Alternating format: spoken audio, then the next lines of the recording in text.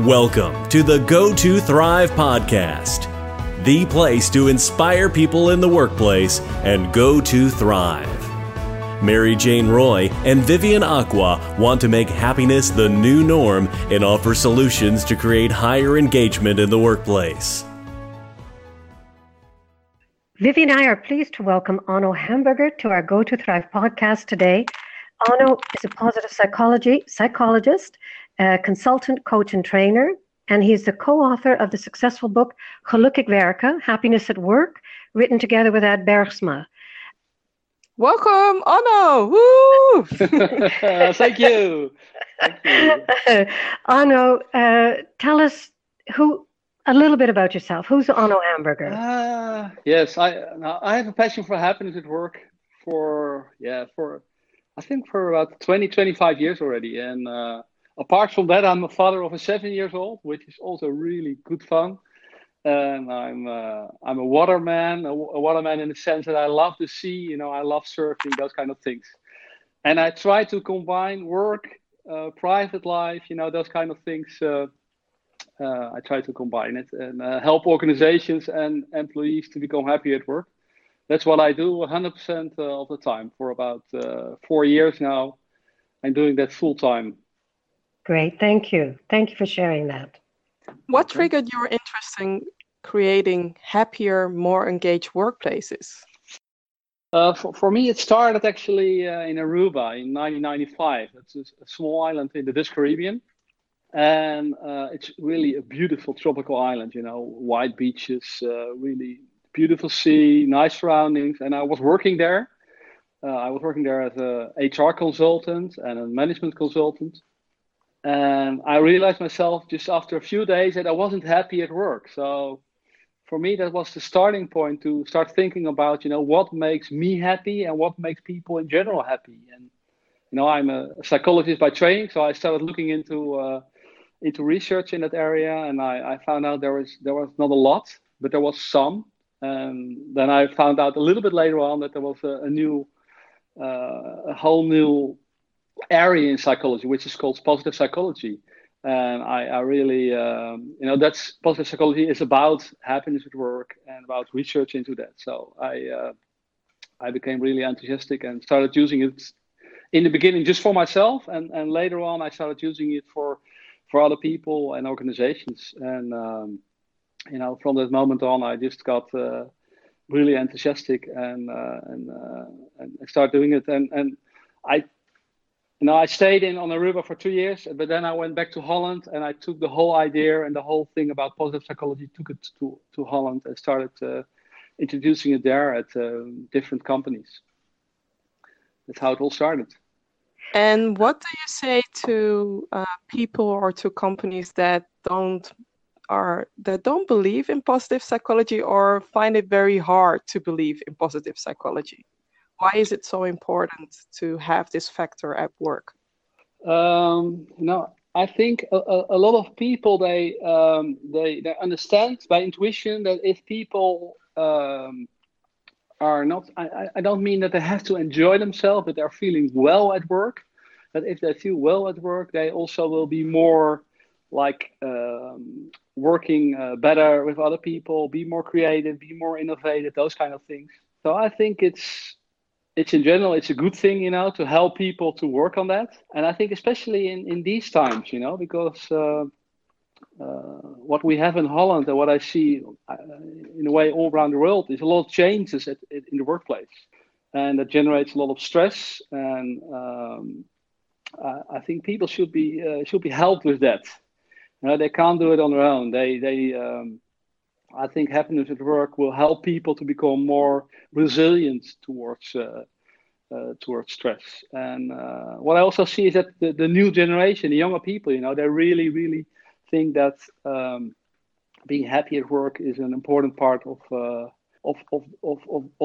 working. So I think employees should focus on that. Thank you. Welcome. Onno, in one of your recent blogs that I read, you mentioned that it's crucial and for leaders to give attention not only to showing appreciation, but also to meaning and purpose. Can you share more about your thoughts as to why this is? Yeah, I think showing appreciation, that's of course it's okay to do that, but it's a little bit like, like having nice weather. When it's sunny, when it's warm, it's nice, but it's also short-lived. When you look at countries where it's very sunny and warm, people are not happier because people get used to warm weather. And that's the same thing with appreciation. People get used to being appreciated. So if you really want to work on happiness at work, showing appreciation to your people is just one part. Now, I think you should go a lot deeper. You have to go underneath to help people to flourish. And then you come, you have to, for example, make people aware of their values, of their personality, of to help them to steer themselves, in that way. And I think that's much more sustainable than to just focus on compliments and appreciation. I think that's more short term. Well, of course, though, and I agree with you that I think you have to go much further. If appreciation is missing, though, then it can become a big factor. Mm-hmm. But what I'm understanding from you is that if it's something that is part of the environment, part of what people expect to receive, that after a time it doesn't have the same impact. Yeah, it doesn't have the same impact. And also, if you focus too much on appreciation, people will become dependent on being appreciated by others or by their managers and leaders. And I think it's much more important to help people to become aware of, the qualities they have and to focus on that. But also, to help them to focus on why do they do what they do, to focus on the purpose and on those kind of things. And, by doing that, you become less depending on the people around you and you become more autonomous. And I think that's one of the crucial things you should help people to become more autonomous. That's a crucial thing to help yourself against the negative aspects of stress, but it's also a good way to increase your sustainable happiness. Autonomy, Vivian, that's been one of the words that has come across in a couple of different interviews as well, Onno. Yes, that it's one of the most significant things that people need in order to have a level of happiness at work. Okay. Yeah, I think it's crucial, and I think it's also the difficult thing is, as a leader, and I know that because I've been a leader myself, is that to help people, to facilitate them in their autonomy, you need to let go also a little bit. And as a leader, that's sometimes really difficult. So it's also something you have to learn as a leader, I think, to let go, and to and you shouldn't also do it like, just laissez-faire, just let them go. You have to, of course, help them so they can steer themselves, and you have to help them to become more autonomous. That's nicely said. But I'm also curious about your vision regarding employee happiness and engagement for the future. Mm-hmm. I think in a way we've just started, and sometimes I'm afraid that it might be, might be a little bit like a hype. People are really interested in it now, but as it fades down or fades away. So I think it's really important, if you look at the future of happiness at work, that we look at evidence-based tools and to make them available to both leaders and employees, And I think also when you look at the future, I think there will be an increase in the use of technical tools to measure happiness. And you already see it in different companies in China where they use video monitoring to see how the team is doing. I think in a way it's scary, but in a way, if it's steered from within the team, within the employees, it can also help people to become more aware and to steer on that. But that's something of the future, and I think we should be aware of that. That's definitely a bit scary for me being monitored within a team and to see how we're doing. The people factor back, because I know that people, love to be treated like people, like humans, and not like employee numbers or the next employee that is coming within the company. Are there other ways to engage with people or to help to increase the engagement without using tools?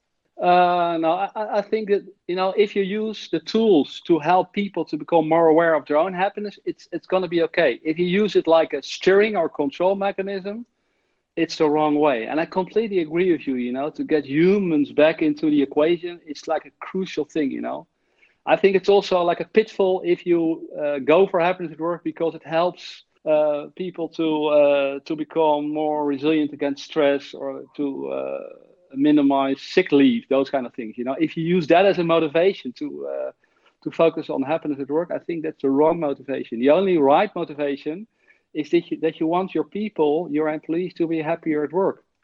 And that's positive things will happen from that, is like, something which is nice to have. But the crucial thing is, I agree with you, is that we start looking at people as like the center of the organization, and not only like a human resource. Mm-hmm. True. I remember once reading or hearing in a course, I think it was, that an organization is made up of organisms, people, and we sometimes forget that. We sterilize that term organization and dehumanize it. But really, in essence, an organization doesn't make decisions. People do. Absolutely. Yeah. Now, and I think there is a thing, that if you look at the increase of the use of algorithm and those kind of things, that I think those things will become more important. But I think we will help people to become, when we help, we need to increase their autonomy also in how they feel about their work, and how they, how they steer themselves within work. I think a lot of people go to work and they leave like their emotions and their passion outside. They do that with their kids playing soccer, those kind of things. So I think we should help people, facilitate them to take that part, the emotion part, also within the workplace, so they can steer themselves within work, to become more aware of what do I like, what energizes me. Yeah. They do it anyway, don't they? Really, perhaps in a more negative connotation. What you're suggesting is all the emotions are allowed in the workplace. Absolutely, yeah. Not only the positives. I completely agree. If we focus too much on the positive, that wouldn't work. You'll see that if one of the main things why older people are in general a little bit happier is that they find it easier to accept the negative emotions.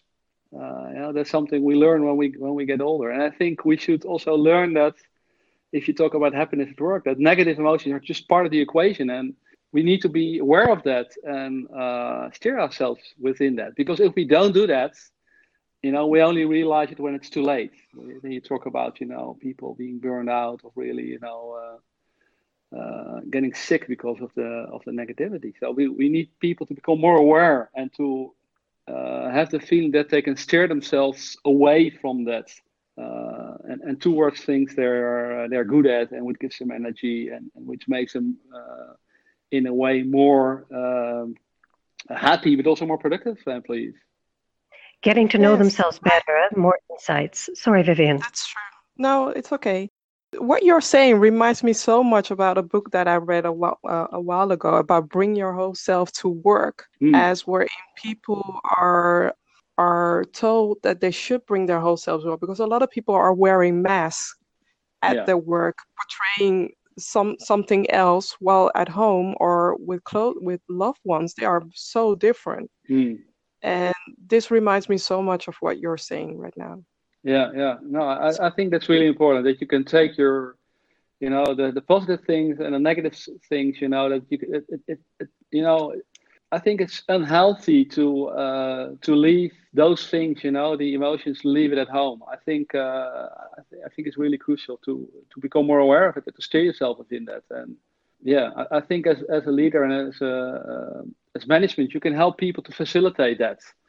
And in the end, I think it will be helpful both for the organization, but also the employees to focus on that.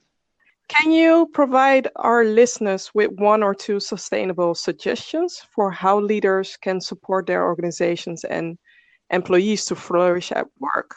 I think as a leader, I think you should be both a coach and an expert. And those are two different roles, and I think you should use them both. And the coach role is, with that, that you can facilitate your managers in their own leadership skills, to become more able to help their own employees to become happier at work, and you can be a coach in that. And I think the other part, you can also be an expert, because we know that some things work and some things don't work when you talk about happiness at work. So, by being an expert and to show them what works and what doesn't work, you help your people within the organization to steer the whole organization towards more happiness at work. And so it's a combination, an expert and a coach, two different roles, but I think really crucial when you talk about the role as a chief happiness officer. What do you think about that role? I think it's okay to, it's getting much more popular, the chief happiness officer. And if the chief happiness officer only takes the role as an expert, I think that's not a good idea, because then he or she becomes the one who should be responsible for happiness at work in the organization. I think it should be much more, it should be shared by other people. So if you only are the expert, I don't think that's a good idea. But if you are like a facilitator, if you help other people, like other managers, to manage their people and their team in a way which will increase their happiness at work, I think that's a good idea. And I think when you look at the growth of the whole field of happiness at work, I think we know now a lot more than we know 20 years ago. We know some things work and some things don't work, and we also know a lot more about that some things work for special employees, and others work for others. So if you have the knowledge, I think you should use that, and you should steer on that, And I think you can help the organization to have happiness at work, not only as like a hype, something you do like for fun, but only to do it for something in a sustainable way.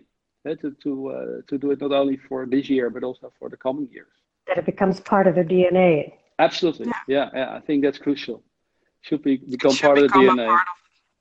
It should become a part of the DNA, because definitely in the war for talent, like you mentioned before, the millennials are going to look after the employers or the organizations that will take better care of them, that will have that great vibration at work, that have that great energy at work, and also you will leave with that great energy so that you can go home energized. So I definitely thank you for sharing this. Yes. You're very welcome. It was a pleasure. Thank you, Arno. And is there one last thought that you'd like to leave our audience with? Yes, I hope, let's not make happiness at work just a hype, I think we should really spend some time and effort to make it really happen, from management perspective, but also from the owners of the company. And I think we should talk about, how to make it sustainable. I think that's very important. And I think I gave some ideas about how to do that. I think that's really important. So no hype. Let's make it sustainable. That would be my last thought. Thank you, Arno. And thanks again for sharing these valuable tips about happiness in the workplace. And to the listeners, if you have any questions or comments about this episode, please do share them with us on LinkedIn. Thank you for listening, everyone. Until the next time. Thank you, Arno. Till the next time. Bye. Bye-bye. Thank you. Go to Thrive Podcast. Empower people to be happy before, during, and after work.